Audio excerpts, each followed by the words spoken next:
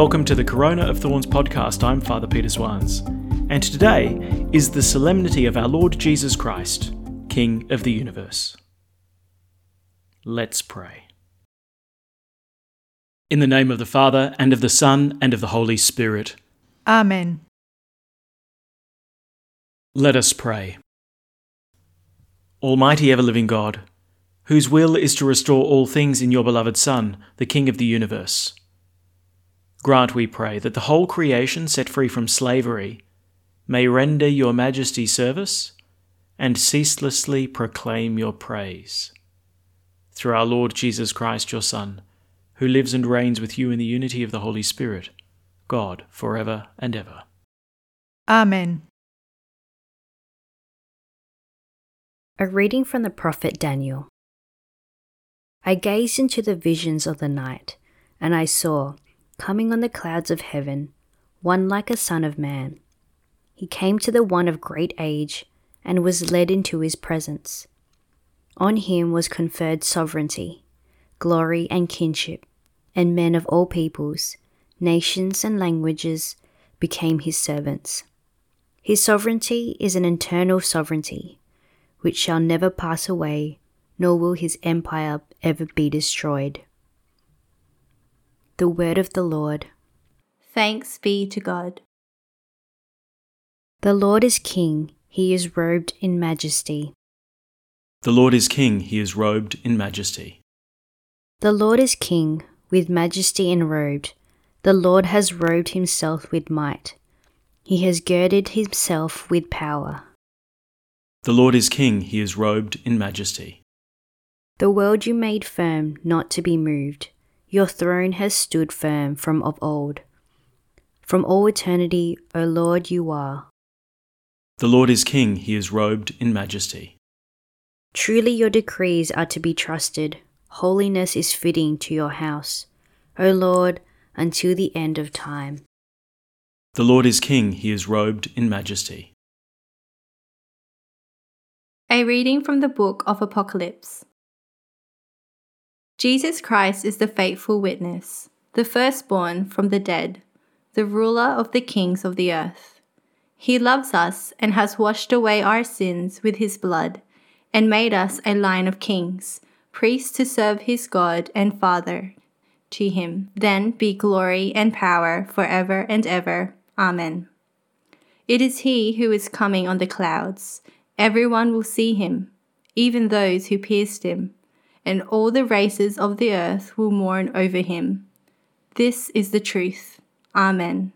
I am the Alpha and the Omega, says the Lord God, who is, who was, and who is to come, the Almighty. The word of the Lord. Thanks be to God. Alleluia, alleluia. Blessed is he who inherits the kingdom of David our father. Blessed is he who comes in the name of the Lord. Alleluia. The Lord be with you. And with your spirit. A reading from the Holy Gospel according to John. Glory to you, O Lord. Are you the King of the Jews? Pilate asked. Jesus replied, Do you ask this of your own accord, or have others spoken to you about me? Pilate answered, Am I a Jew? It is your own people and the chief priests who have handed you over to me. What have you done? Jesus replied, Mine is not a kingdom of this world. If my kingdom were of this world, my men would have fought to prevent my being surrendered to the Jews. But my kingdom is not of this kind. So you are a king then, said Pilate. It is you who say it, answered Jesus. Yes, I am a king. I was born for this. I came into the world for this, to bear witness to the truth. And all who are on the side of truth, listen to my voice. The Gospel of the Lord. Praise to you, Lord Jesus Christ. So there's a very mixed history of kings in the scriptures. Now, it's by far the dominant form of social organisation in the ancient world, And there's a tremendous centralization of power in the person of the king. They could summon their armies. They could defend their territories and wage war to extend their lands. Kings and royalty were the outward sign of a nation's wealth and esteem. As the central figures of the nation, they flaunted that prosperity. And so great nations like Babylon and Assyria were ruled by kings. Egypt had its pharaohs. Little tribes like the Canaanites, the Amorites, the Jebusites, they're all kingdoms. But notably, Israel didn't have a king. Not at first, anyway. As the chosen race that God had taken to himself, he made a covenant with them that he was their ruler, he was their king, he was the one who gave them their law. The Israelites, they didn't like being the odd ones out regionally, though, and so they asked for a king. They want a figure who will be the pride of Israel, a sign of their power and prosperity. But through the prophet Samuel, God warns Israel against wanting a king like the other tribes and nations. He'll take your sons for his armies, warns God. Your girls will work to make his luxurious perfumes. You'll have to give 1/10 of your cattle, grain and grapes to the king to feed his court. You'll be his slaves. And, says God, in that day you will cry out because of your king, whom you have chosen for yourselves. The trouble with Israel asking for a king is that this is an explicit rejection of God's kingship and claim over Israel. They want to make Israel just like every other country. And, God accedes to Israel's request for a king, and they get Saul.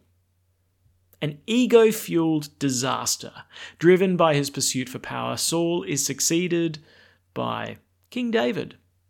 Now, David kicks a few goals, but after David comes Solomon, who, despite his great wisdom, couldn't overcome his personal failures. And after Solomon, Israel splits into 2 kingdoms, never to unite again. The kings of Judah in the south and Israel in the north, they get worse and more corrupt. And God's prophecy shows its truth. The people regretted submitting themselves to earthly power and to earthly kingship. But what we have in the gospel is a great encounter between 2 kings, Pontius Pilate and Jesus of Nazareth. Pilate's the procurator of Judea, which meant that he was given the financial, judicial, and military administration of the region in the name of the Roman emperor, who at that time happened to be Tiberius. And he's the one who begins to question Jesus. So, you're the king of the Jews. It's a sneering kind of question because here is Jesus standing before him, bound and beaten by the temple guard. Not much of a king, really. According to Pilate's way of viewing things, Jesus cuts a pretty pathetic figure, and the situation's almost laughable. But Jesus says, "My kingdom is not of this world." In many ways, Pilate is the paradigm of the kings of this world. He was a ruthless man who violently put down insurrection. The ancient Jewish historian Philo notes that Pilate was known for his vindictiveness and furious temper.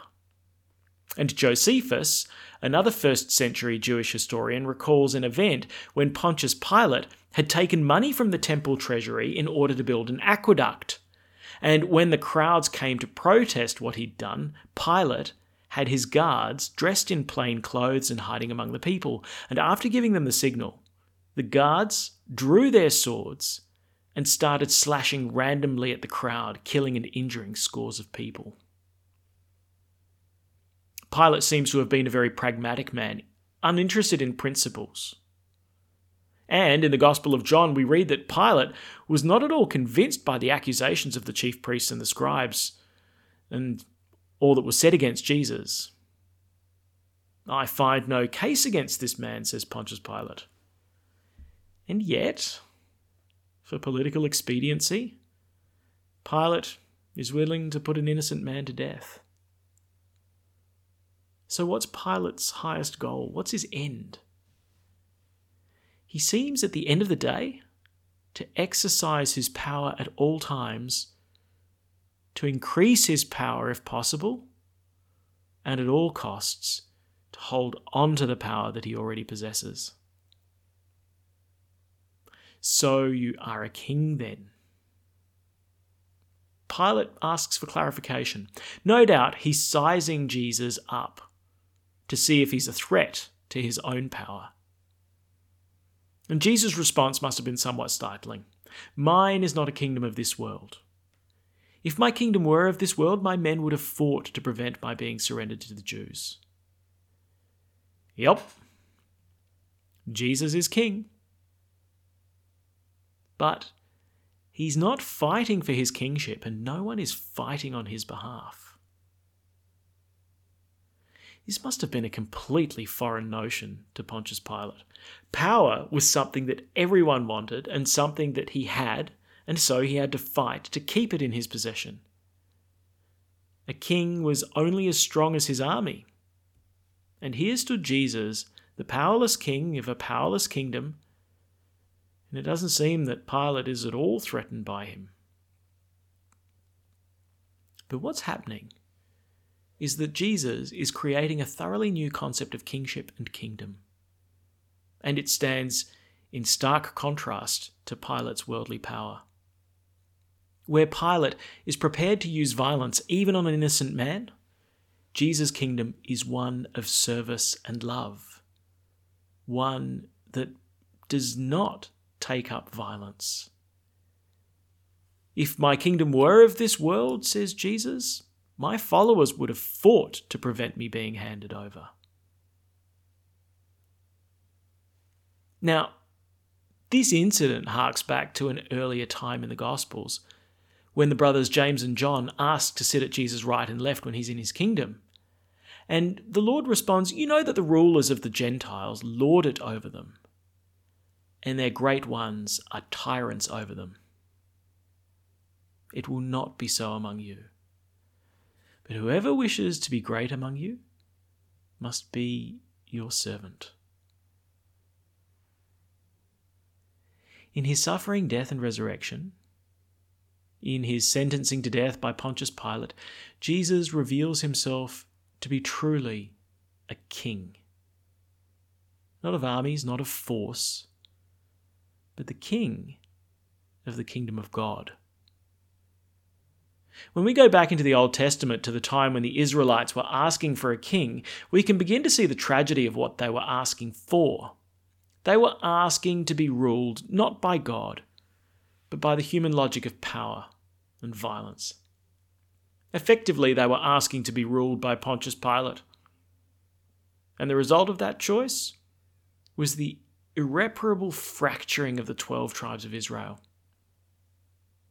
Now, founded on the 12 apostles, Jesus, the Son of God, God himself, is once again gathering the tribes together, and he takes the throne himself. Showing himself to be the true king according to the logic of the kingdom of God, Jesus stands before Pilate and accepts his condemnation.